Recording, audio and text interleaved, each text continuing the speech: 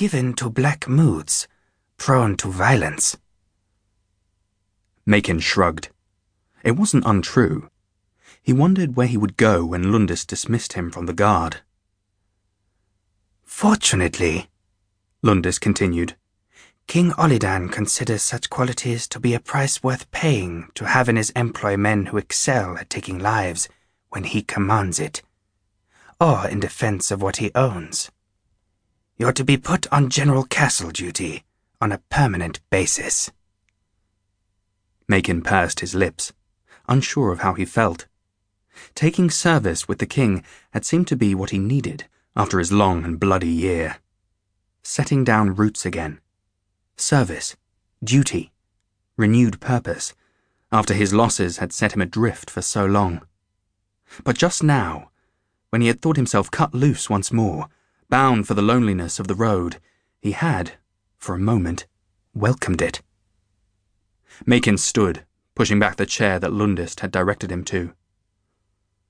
I will attempt to live up to the trust that's been placed in me. He thought of the ditch. Keris had had faith in him, a child's blind faith. Nessa had had faith in him, in his word, in God, in justice. And her trust had seen her pinned to the ground by a spear in the cornfield behind her home. He saw again the blue strip of sky. Lundist bent to his ledger, quill scratching across parchment. As Macon turned to go, the tutor spoke again. The need for vengeance feels like a hunger, but there is no sating it. Instead, it consumes the man that feeds it. Vengeance is taking from the world. The only cure is to give. Macon didn't trust himself to speak, and instead kept his jaw locked tight. What did a dried-up old scribe know of the hurts he'd suffered? There's a gap between youth and age that words can't cross, Lundist said. He sounded sad. Go in peace, Macon. Serve your king. The healing hall is on fire! A guardsman burst through the door into the barracks. What?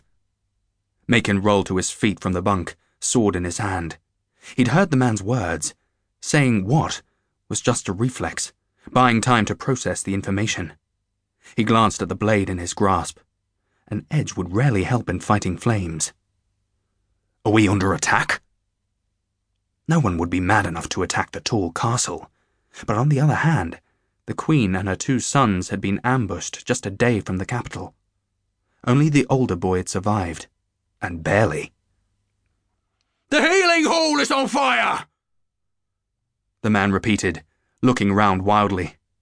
Macon recognized him as Albrecht, a new recruit. A big lad, second son of a landed knight, and more used to village life than castles. Fire!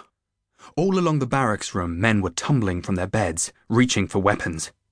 Macon pushed past Albrecht and gazed out into the night. An orange glow lit the courtyard, and on the far side, tongues of flame flickered from the arched windows of the healing hall, licking the stonework above. Castle dwellers scurried in the shadows. Shouts of alarm rang out, but the siege bell held its peace. Fire! Macon roared. Get buckets! Get to the east well! Ignoring his own orders, Macon ran straight for the hall. It had once been the house of Orr's family church.